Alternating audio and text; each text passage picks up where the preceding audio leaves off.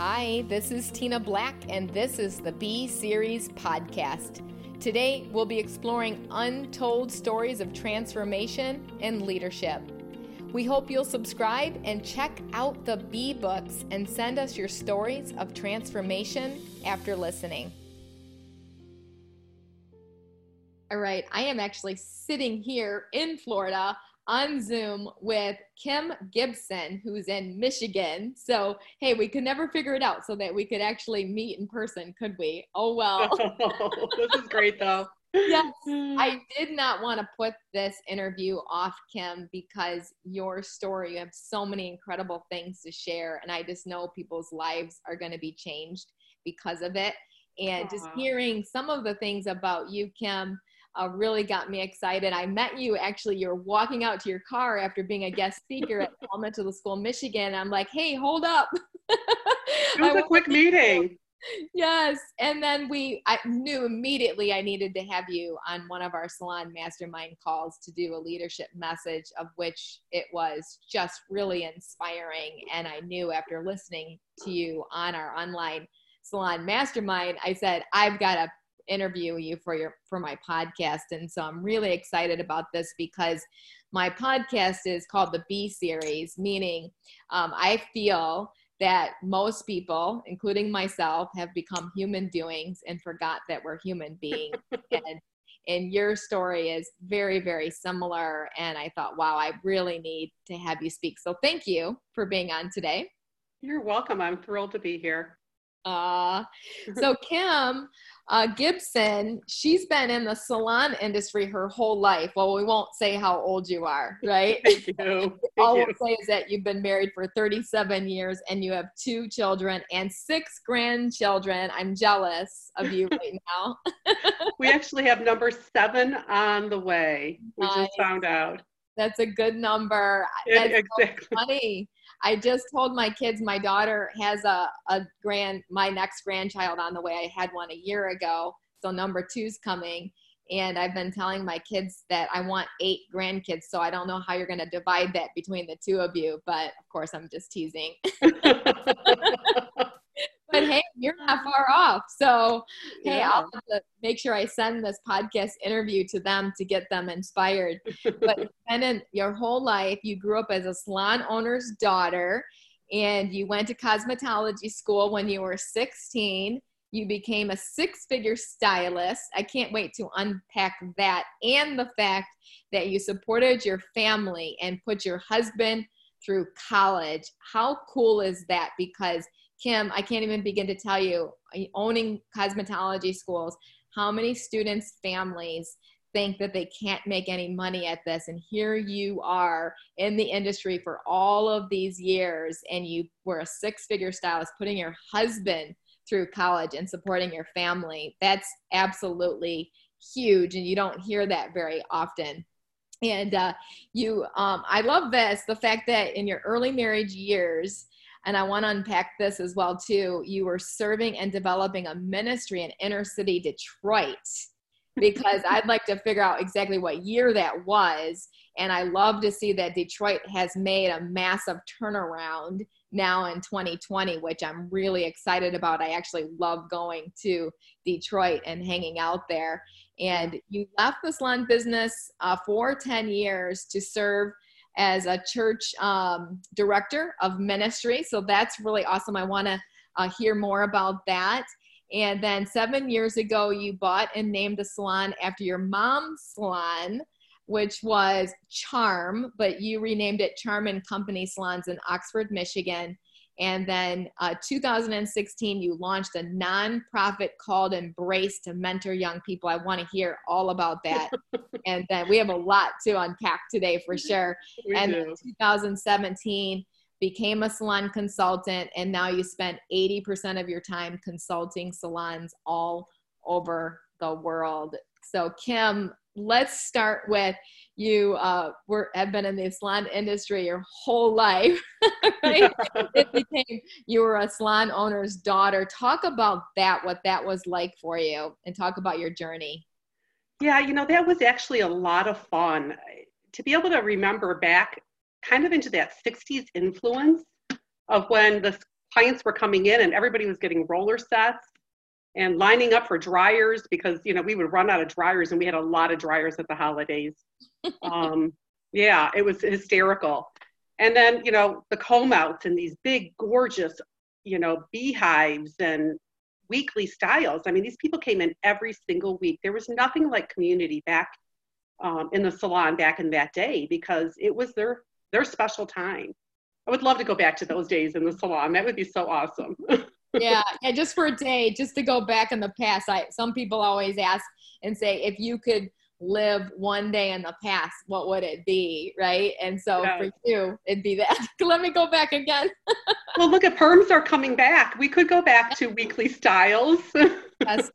I was just listening to Vivian McKinder about that today, who's just an industry great, and just talking about perms and how people really need to embrace that with the perms. And I love the fact that you did roller sets and dryers. When I first bought our first cosmetology school, that's all we did. It's 20 years ago, 21 plus years ago. And that's all we did. And we had people lined up out the door.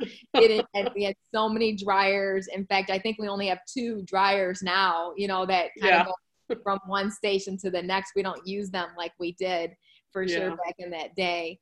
And Definitely. So you went to cosmetology school when you were 16. So talk about the journey between growing up in the industry and then starting. Why did you go to cosmetology school? Well, my parents needed another hairdresser. So at 16, they literally sent me to cosmetology school. And I'm like, okay, that sounds good. And it was really fun for me. And having my mom mentor me was the coolest part of it.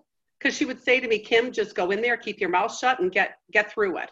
Because she had taught me so much from my early age that there were things that were happening that were like, hold on, what are you saying? Like, I hold my scissors completely wrong. I hold my shears with my index finger and my thumb. And I've never seen anybody do that. And they were telling me they weren't going to graduate me. And wow. I told my mom, and she says, well, that's how I hold mine.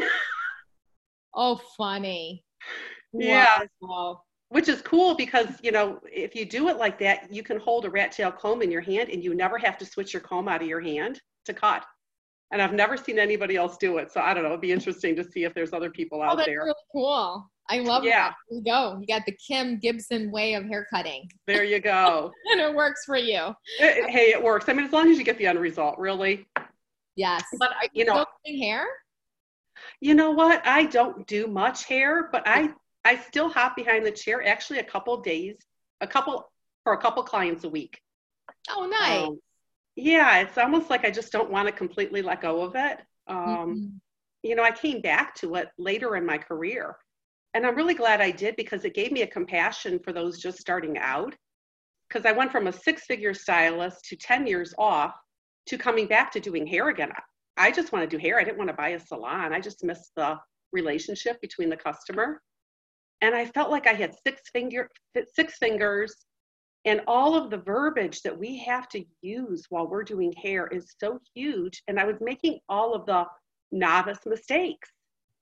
And I think it made me a better trainer and salon owner because I went back to it and just could have compassion in the process of the young ones learning. It's scary. I agree. And I feel like I fired myself in 2006. I feel like it really gives me compassion too, to really help me to understand what our future professionals, we call them, what they're going through, and then our stylists as well too. In fact, I was joking the other day to my staff, but not really, because I was assisting my daughter for about 5 minutes in the salon with my daughter-in-law, and I burned my hand with the bleach. Then I burned my hand with the curling iron on top of the burned part of the bleach, and then I got a piece of extension tape stuck right in there, and I'm like, you could not pay me enough to do hair. Oh, that's funny. So dangerous. I don't think hairstylists realize how important their job is and how hard it is. And they really don't charge enough, in my opinion. And because I think they take it for granted how talented that they really are. And so, but you were a 6-figure stylist. And what year was that? Talk through that process. How did you do that? How did you become a 6-figure stylist, and how did you support your family? It's such a process and a journey to get there. I remember after I had my second child, we went and had our taxes done. And the guy doing our taxes says, "Why are you even working?" Because I was not making much money. And, I wanted to hang on to that initial clientele I had because that's the jump start. And I think we get discouraged too easily in this industry. Once you get that main group of people that you've created, that consistency is huge to keep them going. And they were my jump start for the future. One of the things that I always did was I honored my gift and my time, mainly because I had such a passion to be a good mother. And I had such a passion for ministry to pour into young people. So those were my priorities. And doing hair, as much as I loved it and the greatest career there is in the world, I knew it was my source to provide for my family and my life. And so every time I maxed out my clientele, I maxed out my time, I raised my prices. And I just kept raising and raising and raising and just let my clients know that, they'd gone up again and I appreciated them. And I really had so few complaints. My clients were so very happy. And it was almost as if they were happy to see me do well in the industry and do well in my life. And I think that goes along with what we do with our clients, because we can take things so personal as a stylist when people come in and have an attitude. And I don't get thrown easily by other people's attitudes. I get more like, I want to find out what happened. What's going on that this attitude is here? Because there's always something underneath it. And so I loved hearing my clients' stories and listening to them. And I think that's one of the greatest gifts we can give from behind the chair, because people are not taking time with people these days and listening to them, hearing their stories, having compassion, and just encouraging.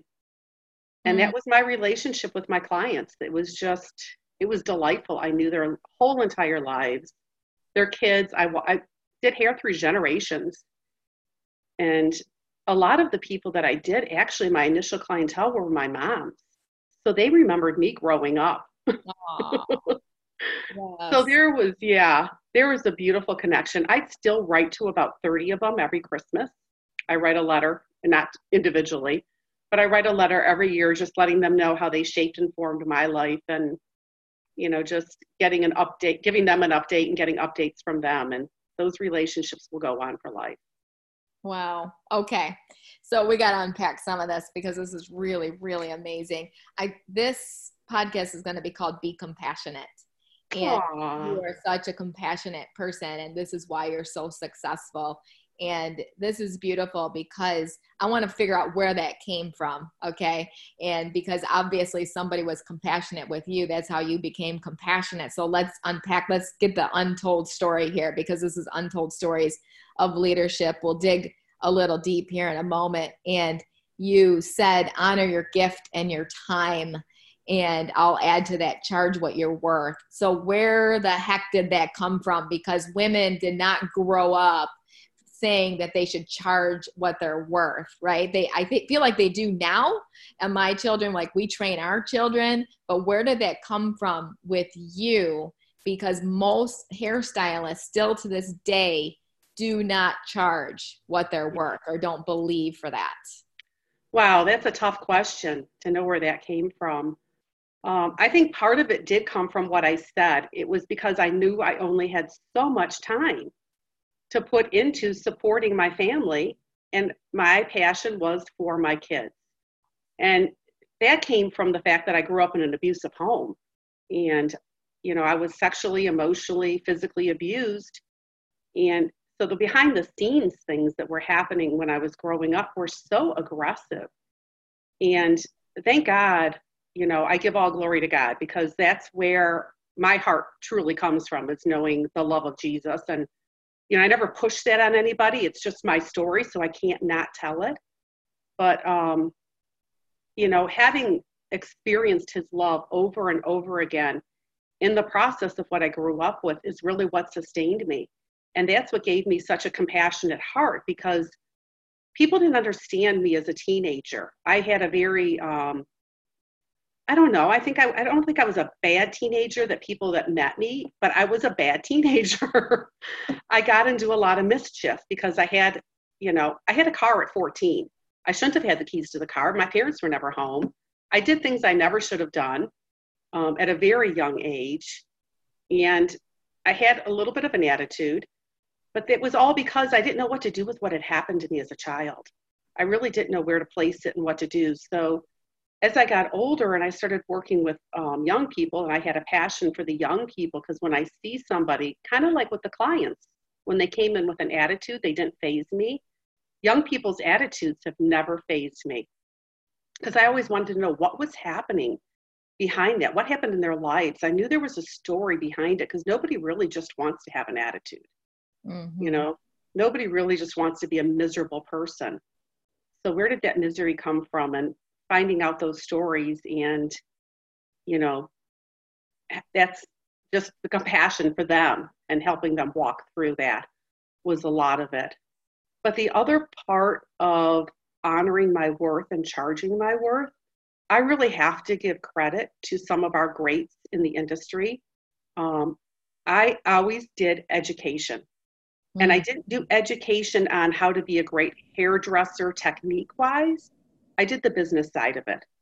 So I went to all of the classes that Michael Cole did early on in his career when he was the young, crazy guy. And I also did a lot with Arnie Miller of Matrix. He was just he developed salon psychology and Matrix University, and did a lot of those classes as well. And just, they talked about how to continually, raise your prices and do what you needed to do on all those key indicators. And I was ignited by that. Oh, yes, 100%. Wow. Okay. We're going to unpack that part, the business side, because I feel like most hairdressers don't do that. Mm-hmm. And so we'll talk through that process. But let's unpack this. So how were you able, Kim, to overcome it? Obviously you never really overcome it, but how were you able to transform yourself through that adversity of being sexually and emotionally abused by your father? Yeah, it was huge. It really did affect my life. And I have to be honest with that, because there's too many people in this world that have gone through that. The statistics are scary. And, people don't even realize often when they've been sexually abused, because sexual abuse starts even just from seeing things you're not ready to see at a young age, all the way through really what I went through, because my experience was pretty extreme. And all of it affects us.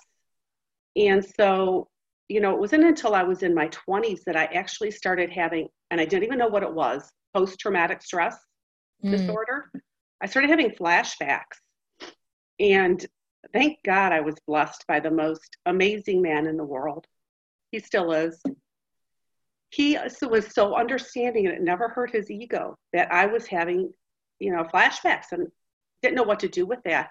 But he would just hold me and was just so loving. And so I started going to therapy, and I was blessed to find some really great therapists. I have gone through therapy every decade of my life. And not like I go all the time and it's over the top.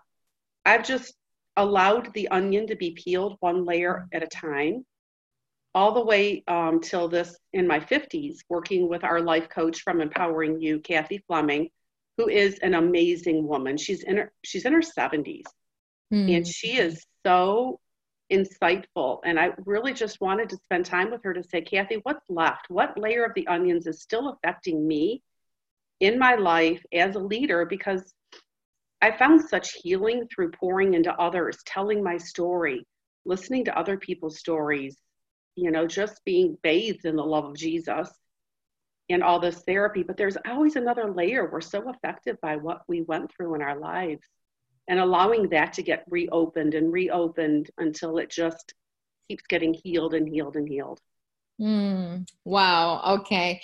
And so talk to that person right now that hasn't dealt with past trauma, because that's what it is. It's just, that's big trauma. I work with a psychotherapist on our online masterminds, and she Actually, that's what her specialty is helping people through past trauma, big T and little t. Yours is a big T, obviously.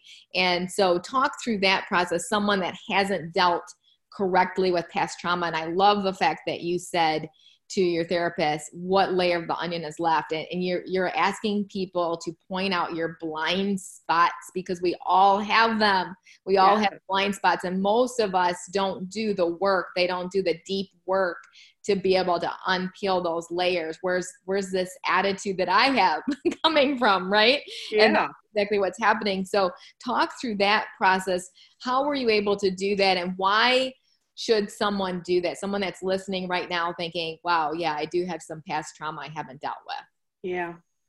I think for me, it really was having the best life I could possibly have. And sometimes I don't think we want to do it for ourselves. We're scared to open that up and take a look at it.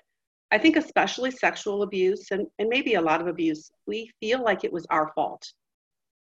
There's so much that goes into the mental side of that, because there's just a lot that gets brought up in that process. And I should have spoke up. We feel guilty. We feel condemned. We feel like I did something wrong. And it's really not. If it's something that happened as a child, our parents, our people that are supposed to care for us, that those things are not supposed to happen. That's 100% on them. So I think sometimes being able to separate what's mine and what's theirs, and be able to know that we're okay. And it wasn't our fault. If we can take the guilt and the judgment out of it, I think that's the biggest thing I find working with people is we are just so hard on ourselves. We can be compassionate with ourselves, then we can allow, okay, it's not my fault. It's not about me being bad or wrong. How do I get over this for what happened to me as a victim? I think the other part of the healing and the desire to move forward was the people around us. If we can't do it for ourselves, do it for our children, do it for the people around us. I knew I didn't want to repeat what I had gone through in my life. I never saw myself being a sexual abuser, but there's effects of what we went through of growing up in a violent home that we can mimic and display, because it's what we saw is the way we do it. We don't know anything different besides what was shown to us. And I knew I had to look for other examples and, do things differently. And with my kids, that was my number one goal in life, was that they would grow up and not go through what I did. And that was my driving force, is that would not get passed on. And so I remember when they both graduated from high school and they were in college, I remember thinking, what am I going to do with the rest of my life? I've achieved what I wanted to achieve, which sounds crazy. But I really did. I really didn't see anything past that. So everything at this point is just gravy and cherries on top. Yeah. So yeah, that's incredible. And I love that you said that, because I feel like that is exactly the shame that goes along with it, is that we feel like it's our fault. And so I love that you said that, because I spoke to a woman many years ago who started a nonprofit called Speak Up, where she's going into actual elementary schools, and she's finding fun ways to talk to kids to get them to speak up.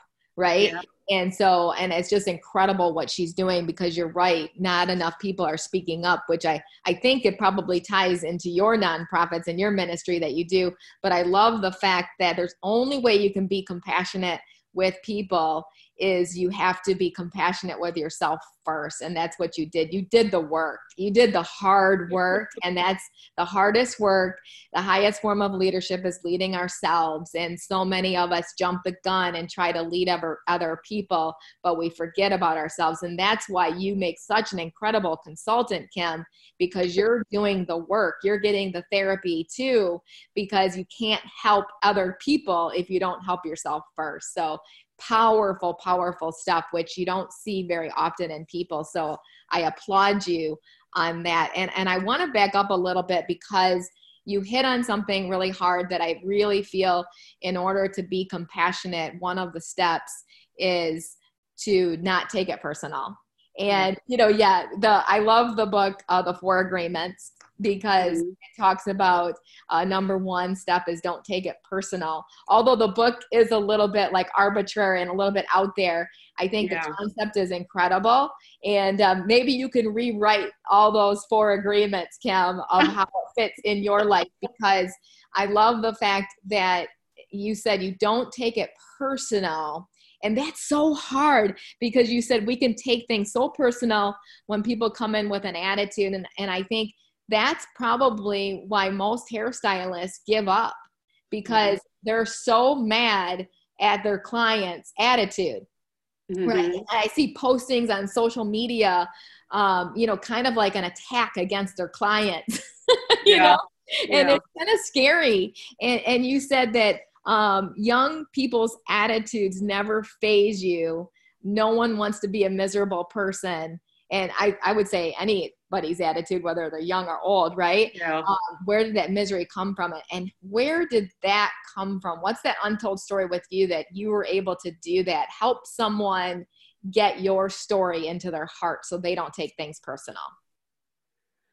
Wow. I think it just came from knowing that I don't think I was understood when I was young by some of the misery that I went through.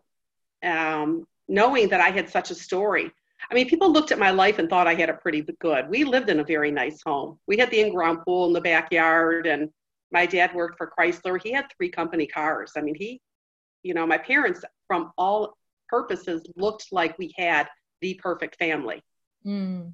And, so people just didn't understand why I would have any attitude at all. Or, I don't know. It's really hard to explain. It's so obscure, those years for me. And it's been a couple of years. But that's really where it came from. It came from knowing that there was a story, even though things looked perfect. Yeah.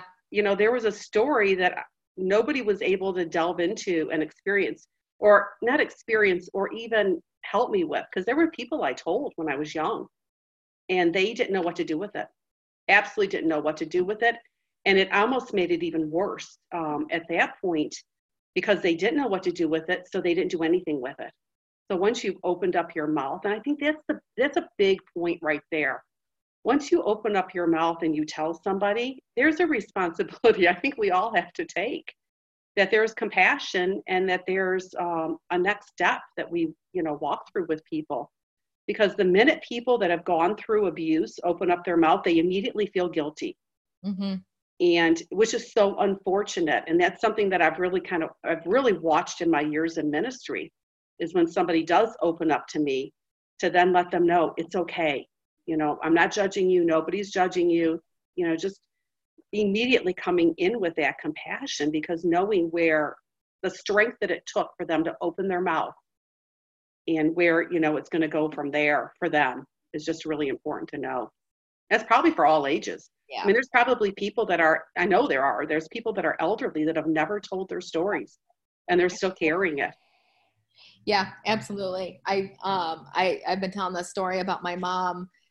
She's 84, and she actually hired my friend who's the psychotherapist I was telling you about. And it's incredible because she's been able to peel back some layers that happened to her when she was a young girl that she never talked about, so Yeah. that's why I think when I was saying speak up, right? Speak up, Mm-hmm. be unsilenced, tell your story.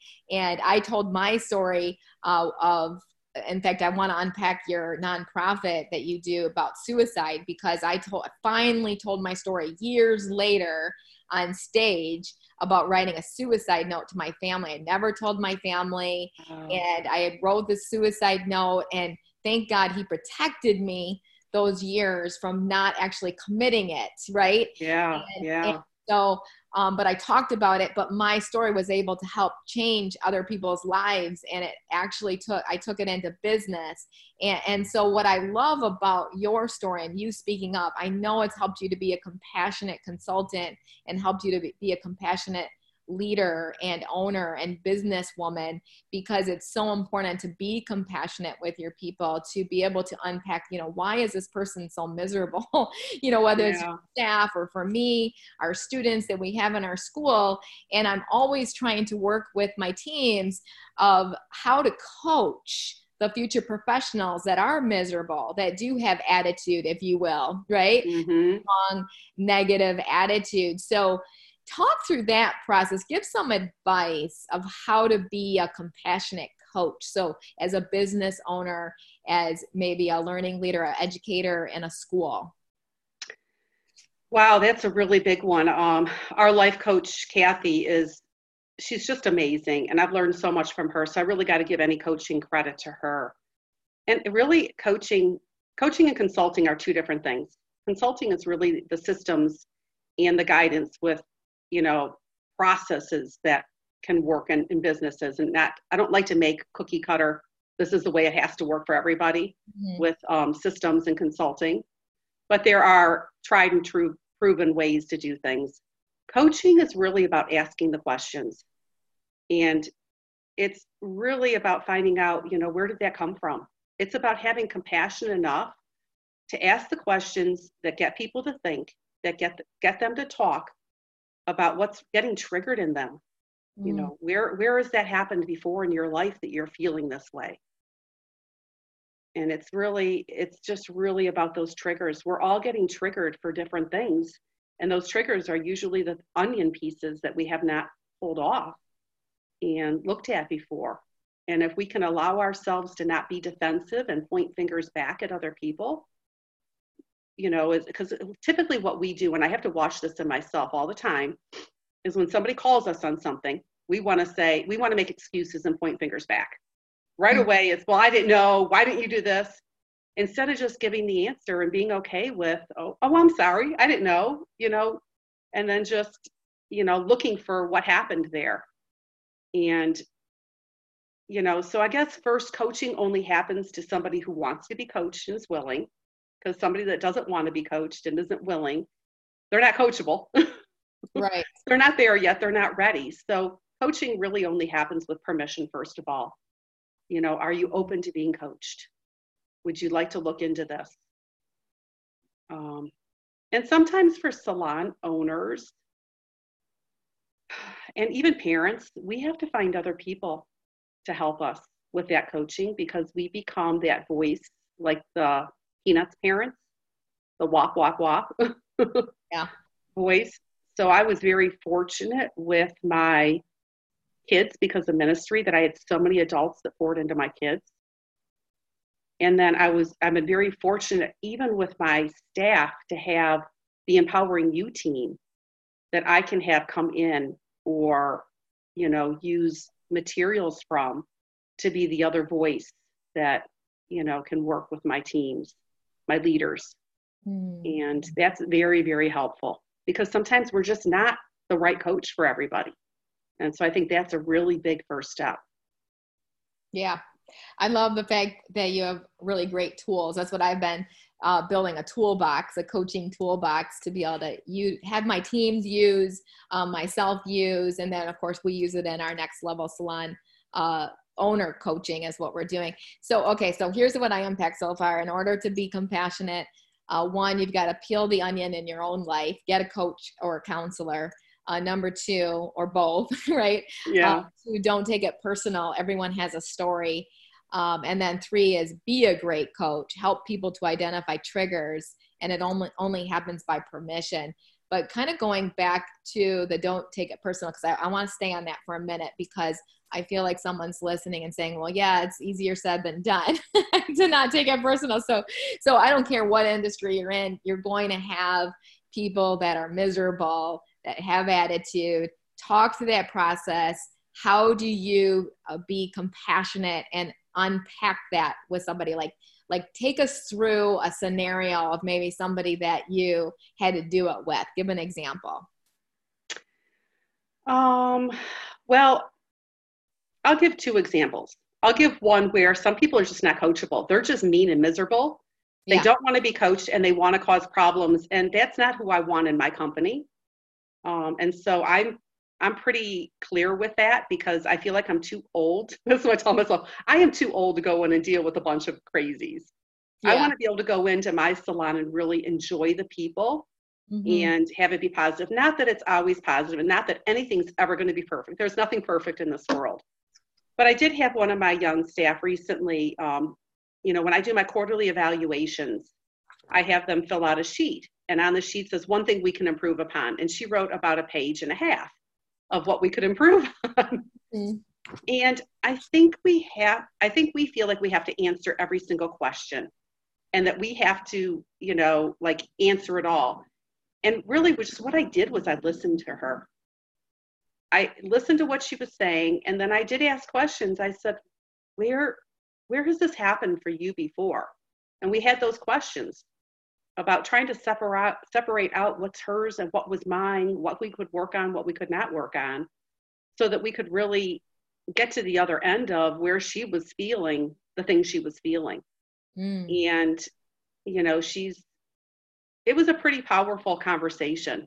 And I'm looking forward to, this is just our last quarterly. I'm looking forward to our next quarterly just to see what comes up in this next one, because there's just things that we have to clear up. When we work in community, and a salon is a community, every community we're involved in is, it's going to get messy. So are we willing to listen, not get defensive, have the conversations, let people say the things that they want to say? I don't like to have them like at a staff meeting where everything's blurted out in a big mess, which doesn't happen in my salon because I've worked hard at addressing things in the smaller, one-on-ones. Let's get through it. But I think that's the biggest thing I could say is it's just discerning, is this person just an idiot that needs to move forward because they're not willing to, I hate to call somebody an idiot. That's not really compassionate, but we've all dealt with it. We've all dealt with it. Well, and it's someone that hasn't done the work, right? The past work, maybe some trauma, and it's coming in the forefront. And that's what's causing them to be miserable is what I'm really hearing. And we're not counselors as business owners. We have to take a step back and say, okay, I've got to be able to, get rid of this situation because it's not serving the other people. So you're going to be compassionate with the rest of the team by eliminating that person that hasn't done the work. But sometimes, we don't realize that until years later with team members that they haven't done the work and it starts to come out, right? You hope you figure that out in the first 90 days, in your trial period, that this is going to happen so that you can eliminate that. But I love this because you said, so I put this as number 4, don't get defensive. So how do you not get defensive? So walk through that process. Wow. I did some work on codependency years ago. And I think there's a codependency piece that comes into getting defensive. And I would really like to spend some time just thinking that one through, because that is so big, Tina. It's really big to not get defensive and where that comes from. I think that's something for all of us to really dwell on. How do you be clear about what's yours and what's mine? Yeah, that's good. Explain what codependency is, because I actually was years ago, I was studying that, and I was actually a pastor who was a counselor in a church that I went to many years ago, and I wrote out his notes word for word, and I had recorded his sermon. It was that good. And I wrote that word for word and studied it. And I thought, wow, he needs to write a book on this because it was the best I had ever heard it. And I actually taught it back to some of my team members that year. And realized, wow, we all have this, like a little bit of codependency going on. But in your mind, what is codependency? I think, the only person I can really control is myself. I can't control everybody around me. But when I think that I can, that's when there's a codependency piece that goes into that. I can inspire other people. I can encourage them. I can, be who I am. And the only way anybody really changes is, we already talked about their willingness. But I think the other part is being around people that, kind of amplify the difference of inspiration and encouragement. And, I hope to be that to the people around me. I hope to be that light and, hope that they see those things. So it's our example, it's our walk that makes the biggest difference. But we can't be responsible for their mouth, their behavior, how they take things. So sometimes when things are coming out of people's mouths, they're much bigger than we make it bigger in our minds than what it actually is. Mm. I know when we would do small groups with teenagers, and new teenagers would come in, and right away they don't know if they can trust us. So the first thing they do in a small group, I saw this over and over again. They throw out the most outlandish stuff. And a lot of it's not even true. They're just trying to test us to see, can they trust us? And, what are we going to do with their information? So not reacting and kind of listening for what's behind what they're saying.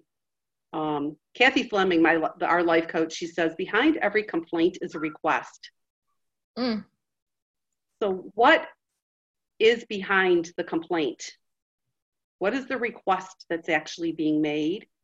So when you can listen from not of a place of defensiveness, you can listen from a place of what's being said here, because you're not getting triggered yourself. Wow.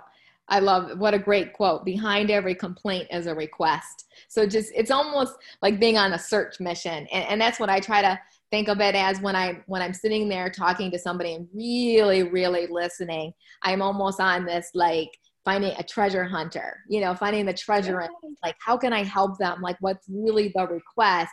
And it really helps me to not take it personal, helps me to not get defensive. And I have to really check myself before I wreck myself all the time.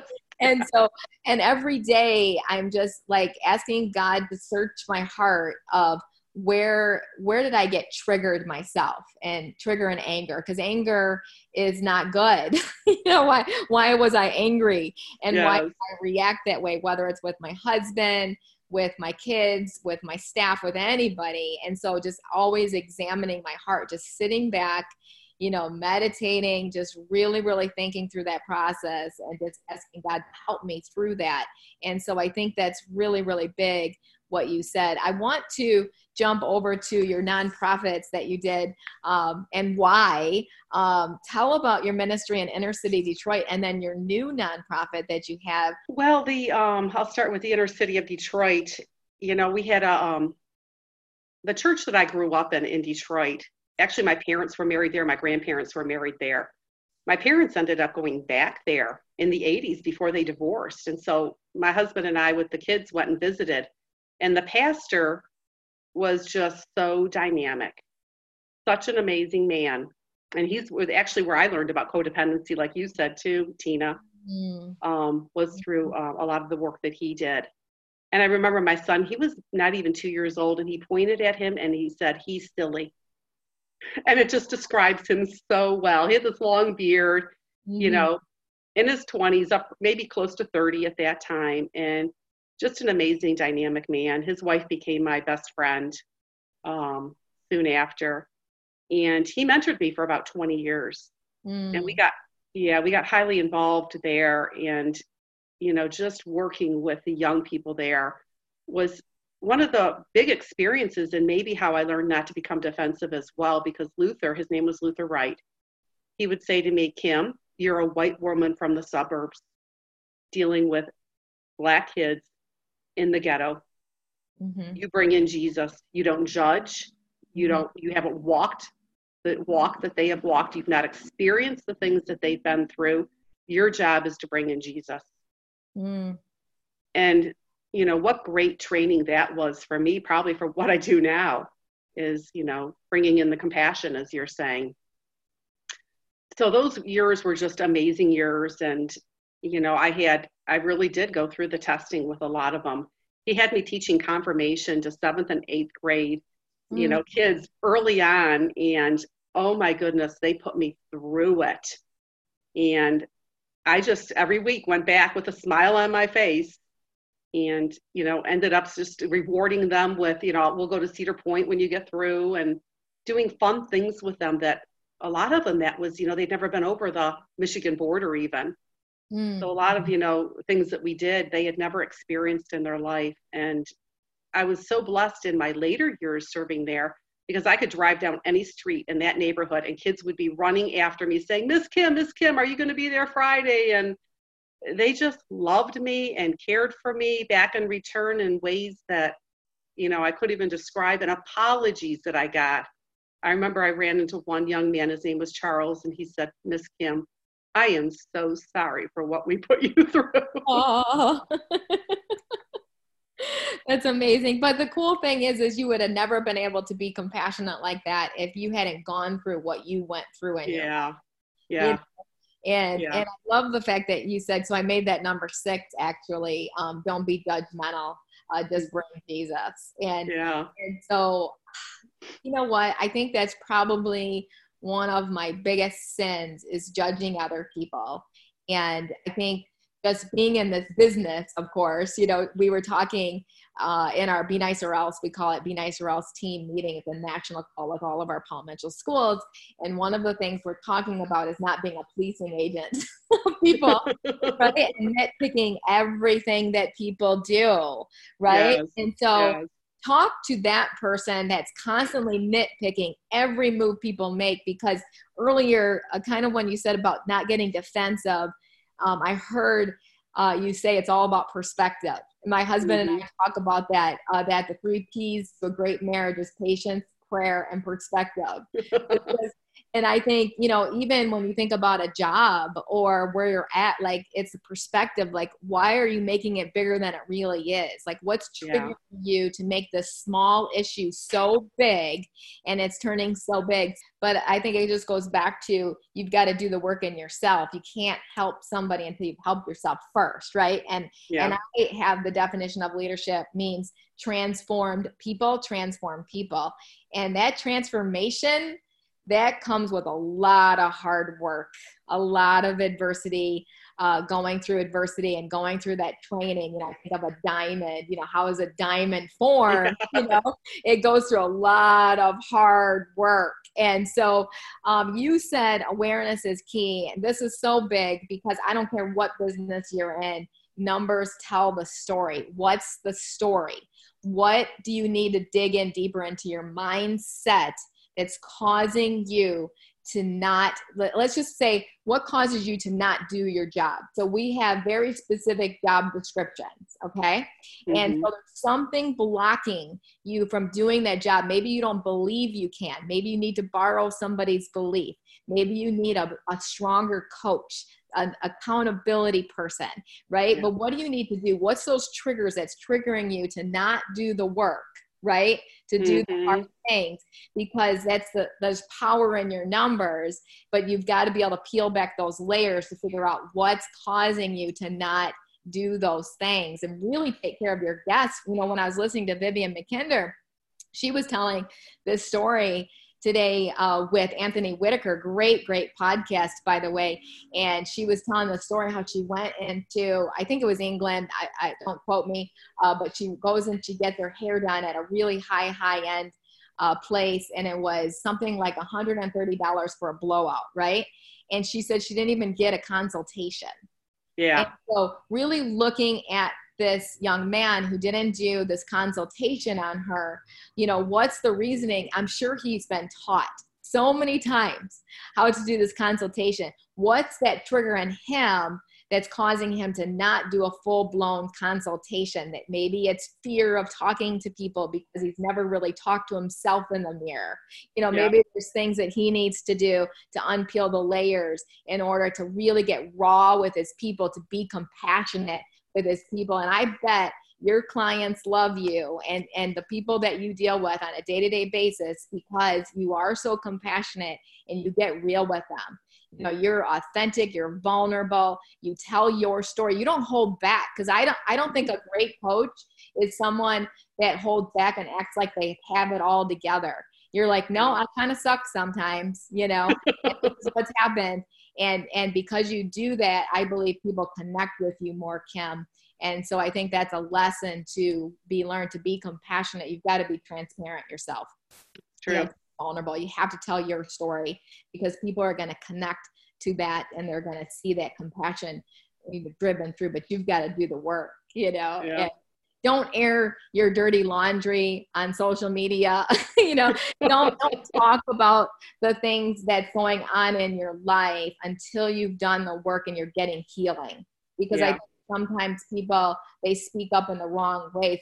And I'm actually teaching them how to speak up and how to appropriately lead their boss and what that looks like. And 360-Degree Leader by John C. Maxwell is really great for that, by the way. And it actually walks you through how to lead your boss, how to lead your peers, how to be that 360-degree leader, which is really, really powerful. So I have my team actually read that and have them, help how to speak up to me. I try to train my staff how to speak up to me and what that might look like. And I try to build that safety. And so that's why I train salon owners, because I want to teach them how to build that safety with their team of how to speak up, because there's always something going to be going wrong in your company, right? But how to do it in a positive way. And the positive way is not on social media. So if you see yourself, airing anger on social media, trying to get the attention of your clients or your staff or your boss, that's not the right way. No. Yes. So be careful how you do it. So you do the work and learn how to do that. So what's next for you, Kim, as you go into consulting? I know 80% of your time is now spent on consulting, of course, and I love some of your dreams that you sent me as well too. So talk about that. What's next for you, and how can people get a hold of you so that they can hire you to be their consultant? Yeah, well, thank you. Everything right now about my husband and I's life is really leading us towards retirement. He retires from a career of special education in 4 years. And we've kind of done things one at a time in our life. It was like, okay, college and weddings are going to be coming. We better get our budget in order to be able to pay for those things. And we always just been right where we are. And so a couple of years back, it was like, okay, hold on. We got to retire at some point. What do we want that to look like?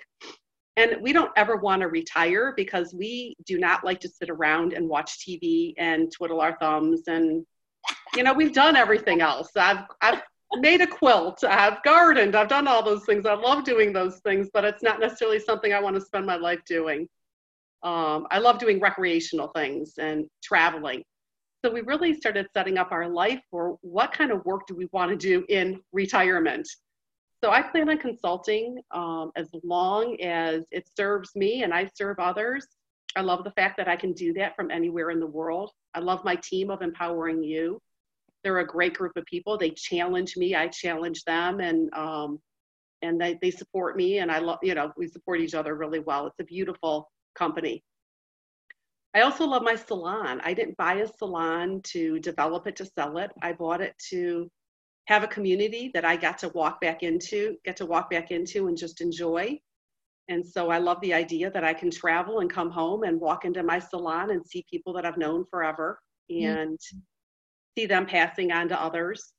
And I hope to see my granddaughters someday doing hair there. I got 2 of them that are interested in doing hair. Nice. Yeah. So, and we also started a vacation home business. That's kind of been our play these last 2 years. We've been playing with what that looks like. And we absolutely love that. We love that people can come in through Airbnb and enjoy our space. And we love the notes and where they come from and how much they appreciate it. And we enjoy having it set up so others are coming in to, enjoy what we've been blessed to have. So we want to just really keep playing. Cool. Yeah. So you basically live in your Airbnb homes, correct? But you rent them out. And I love that. That's so cool. So many people are doing that today. Talk about that a little bit, because I think it's really inspiring. Yeah, it's a little bit crazy right now because we wanted to play with it. So our home, when we bought our businesses, we sold our house with the pool and up on the hill in the country, and we bought a cottage on 2 lakes. So we're on a peninsula on 2 lakes. So basically our only Airbnb right now is the home we live in. And so what we wanted to find out, do we like this? What does this look like? And we didn't know where we were going to go when we started doing this over the summer. And our daughter's like, please come stay with us. Aww. We know you'll help us. And So last 2 summers we've actually spent with my daughter, and we both travel during the summer. And, they have 3 kids and a big house, and it's almost like a party all summer long. Yeah. Every night we make dinner together and just enjoy each other, and it's been a lot of fun. And so we're still playing with where we're going to buy our second place, and we eventually want to have 4 places and rent each of them out. So it's just something we're playing with. It's not necessarily like a stressful thing in any way, shape, or form. We just want to have fun.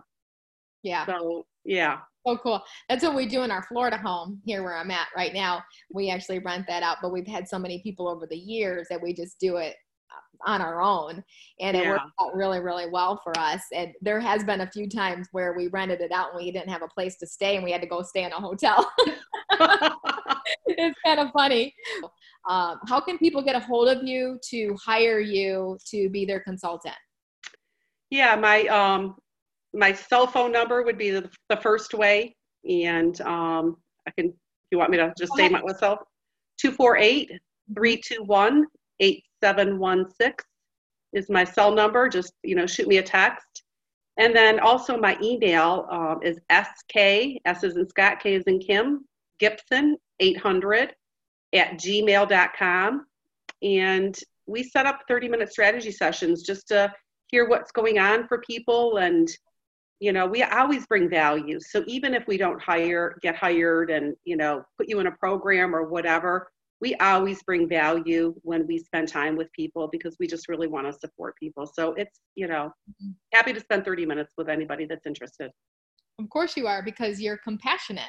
So I love that. So it's 248-321-8716 or SK Gibson 800@gmail.com. So Thank you, Kim Gibson. I appreciate you so much for being on this podcast today. You are absolutely brilliant.